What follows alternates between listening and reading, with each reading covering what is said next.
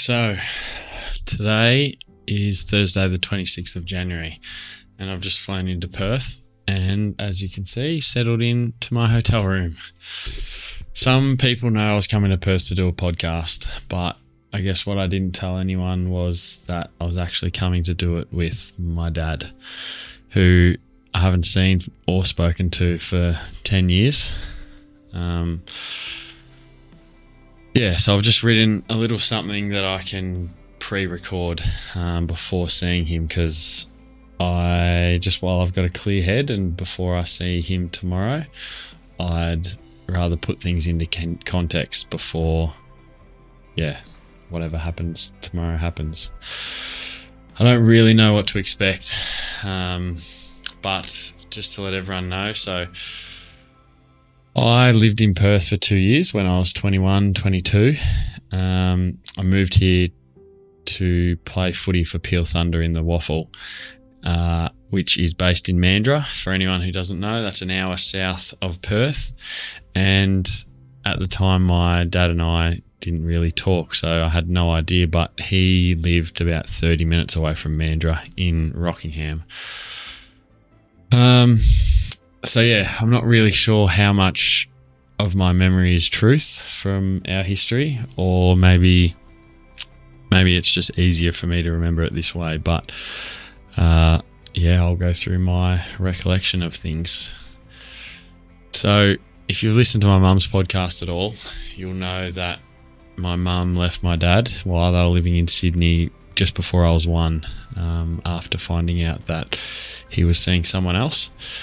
And I don't really have any memories of him until I was around 10 years old. So I saw him a few times before that, but nothing of significance or anything that I can really remember. So my first memory is flying solo to Sydney from Melbourne on a Qantas plane, and any kid who's ever flown solo knows that you get absolute VIP treatment if you do that, which was pretty much the best thing of the trip.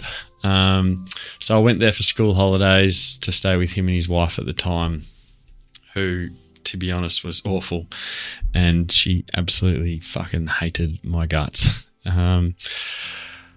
Biggest memories, one day we went down to the beach and I got absolutely burnt to a crisp. I looked like a lobster, and that night, I think when we got home from the beach, I was carrying on and basically got sent to bed early. I remember it was still sunny outside, and she said I was carrying on like a little brat, sent me to bed with a jam sandwich for dinner. And that was basically my first real memory, and wasn't great. So fair to say I didn't really want to go back. I don't really remember much else for the next 7 years. So I'd see him maybe once every 2 years. Not really that I can remember too much of. And I might get a phone call once a year. Sometimes for my birthday, sometimes not. Sometimes I wouldn't hear from him for a year. Fair to say communication was never really, or never has been, a strong point. And he'd often go missing for long periods of time. So as a kid and growing up, even till now, it was never really much of a surprise, and it wasn't even a disappointment. It was just what it was. Probably really fortunate I had such an amazing mother who, that's just what I knew. So I guess fast forward from there till 2008.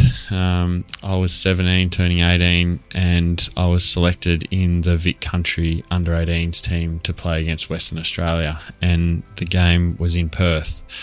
So he was living in Perth by this stage, and he found out that I was playing, I'm assuming through my mum, and he got in contact. So we went out for dinner the night before my game, and with him and his mate, and it wasn't good, wasn't bad, it was just what it was. And then the next day I went out and played, and we had a great win against Western Australia. They were the red hot favourites, and I ran around and tagged Daniel Rich, so that was a bit of fun.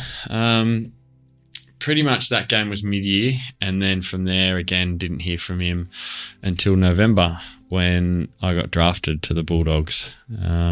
Came back on the scene, heard from him, touched base, and then the next time was in March of 2009. After pre-season, I was selected to play in a pre-season game against Essendon, which was a massive deal for me. I was a rookie. No one really played in that game from our draft, and it was a huge game. Everyone wanted to play because it was the Black Saturday bushfire appeal game in front of nearly a full stadium of 50,000 people. And growing up, I was an Essendon supporter, so I really wanted to play against them and guys who I'd grown up loving and supporting, and wanted to play in that match. So I got that opportunity, and a surprise to me, he flew over, my dad and his best mate, and watched that game, which I was putrid. But that's a different story. Got one kicked it out on the full. That was the end of my career. So pretty much from that game onwards, I didn't hear from him again. My footy career didn't really exactly take off, so there was probably no real reason for him to get in touch, or at least that's how I felt anyway. 2 years later, 2012, after being delisted, I moved to Perth. It's funny, when I played in the Vic Country game in Perth, under 18s, I just fell in love with the city for some reason. We were just here for a couple of days, but I just thought it's such a beautiful city, and if I ever get the opportunity, I would love to move over here. It was just so different to Melbourne and different to anything I'd ever seen before. So that opportunity did come. I was recruited by Peel Thunder, and I moved over here. So I don't think he had any idea about that. And then at some point during that year, I got in touch with him, and we started to see a little bit of each other. So at one point, my girlfriend who I moved over here with and I broke up, and I actually moved in with him for a few months until I could get some things sorted and get a house of my own. So I'm sure that was probably just as strange for him as it was for me at the time. And again, young, 21, I thought, maybe it was a good idea, a good chance to connect. But yeah, not much changed. And yeah, this isn't to say that he's a bad person or anything, because he's not. We never had bad times. We never had good times. It was just, if we caught up, or when we see each other, which tomorrow after 10 years, it's like, I don't know, it's almost like nothing's ever happened. It's just, we talk. It's really weird, but it's hard to put into words. So after that, things drifted apart again, to the point where we didn't talk at all for the last 6 months that I lived in WA. And I've never been able to understand how a father can just go missing and not contact their son. It's something that's forever baffled me. And in the end, I left Western Australia. No goodbye, nothing. And he wouldn't have even known that I'd gone back to Victoria. So I went back home. For the first year, I thought, I wonder when he figures out that I've actually left WA and moved back to Victoria, if he'll reach out and ask why. So, but that never happened. And then 2 years went by that I was living in Victoria. A couple of years went by, and sure enough, now 10 years have gone by, and yeah, never heard a word. So it sounds really horrible to say, and I'm sure other people can relate, but for the past couple of years, I'd really, in my mind, come to terms with us never speaking again. I'd thought time and time again that one day I would just get a phone call informing me that he'd passed away. I didn't know how or when or why, but that's just how I imagined the story would play out. Because it had been 10 years. So, and then I'd always play in my head and ask myself, when that call comes, do I go to the funeral? And I could never answer that question, which, yeah, that's been something that I've probably battled with, I guess, which is shit when you don't know the answer to that question. So he is or was a very heavy drinker, and I thought that one day that would catch up to him or something would happen to him, and then I'd get that phone call. So basically I was right. On February 24th, 2022, I received a phone. I didn't get a phone call. I got a message request on Facebook from one of his friends. So this is what it read. Hi, Jamo. It's been a while since I've seen you or spoken to you. I just had a phone call from Maxine, Darrel's sister, to say that he is in hospital and not in a good way. She's trying to get in contact with the people that matter and has asked if I could track you down. I don't know too many details, but she's asked if we don't contact him directly as he's confused and unpredictable. Are you able to contact Maxine or send me your number to give to her? Sorry to contact you this way, but I didn't know how else to get to you and Maxine the capacity to get in contact. I understand you and your dad haven't always had the best relationship. So if you aren't interested in updates, then let me know so we can stop annoying you. Hope you're well otherwise. So that was in a pretty shitty week. It was the same week that my partner and I had just broken up and she'd moved out of the house. So you could imagine I wasn't in the best of headspaces as it was. And I just didn't know what to do. So if I call, what the fuck what do I say? And then if I don't call and then he dies, what sort of an impact does that have on me moving forward? So I called and I spoke to Maxine and she explained what was going on. So basically he was heavily drinking from what I understand, and his body and organs had gone septic for the second time. She also said that he told her directly not to contact me, and I'm not really sure why she did, but before I could get off the phone to her, she pretty much didn't give me an option and asked me to talk to him. I remember pacing in my lounge room just thinking, what the fuck am I actually going to say? Like, it's just weird.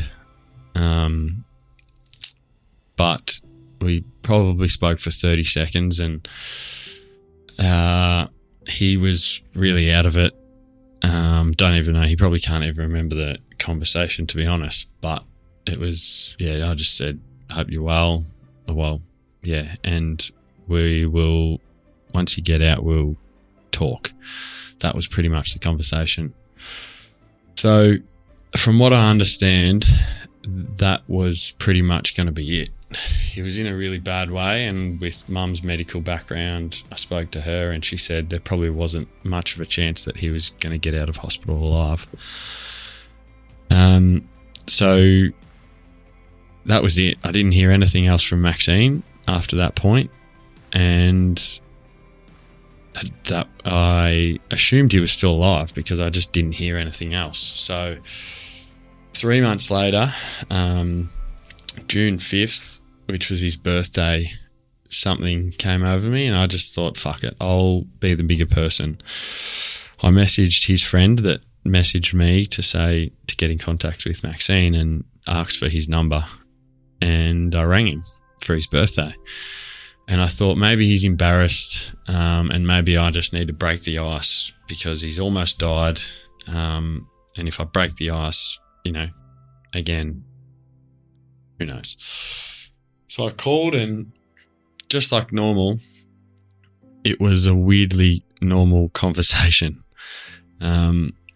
How are things? What have you been up to?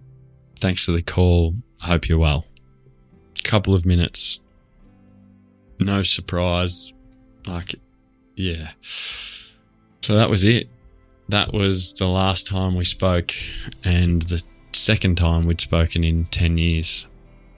Until the 3rd of December last year, when I sent this message.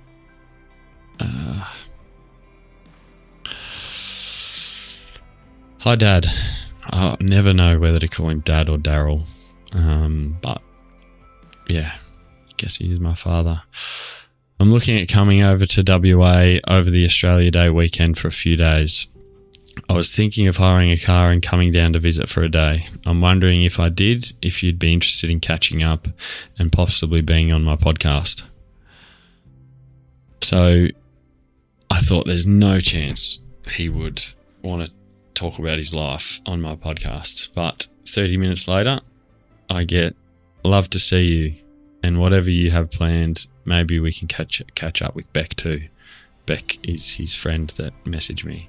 And has been his friend for years and years. And when I lived in Perth, I saw Beck a bit. So, yeah, from there, here I am.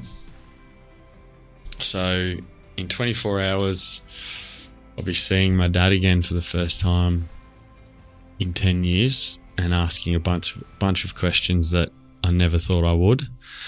And try to make some sort of sense of who he is and why he is the way he is. I know that there's a few people who know that I'm coming to do this, and they've got concerns and wonder if I'm going to leave with more questions that I've come with, which, yeah, I guess is a possibility. Other people who are hearing this for the first time are probably wondering why the fuck I'm doing this. And I guess for me, for the past 12 months, I've been preaching through socials and through this podcast that we never really know anyone's full story, and that we should ask deeper questions and get to know the people around us more. And that got me thinking, the one person that I fully do not understand in my life, I haven't really tried to understand or ask any questions.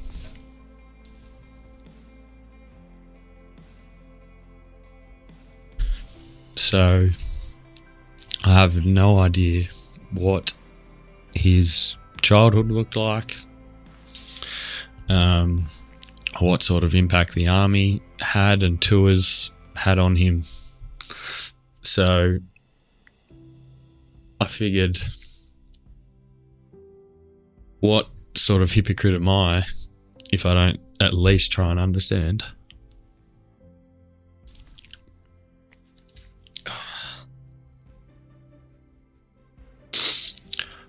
Alright, so I don't really have any expectations. I'm not sure how much damage the alcohol has had on him mentally, what's going to come of this, or if he's got, can tell me much about his life. So, I really don't know what I'm walking into tomorrow, whether it'll be podcast worthy or not. So, but I guess we're about to find out.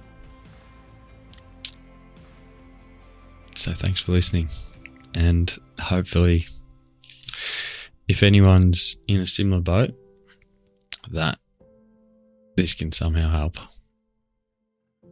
Thanks.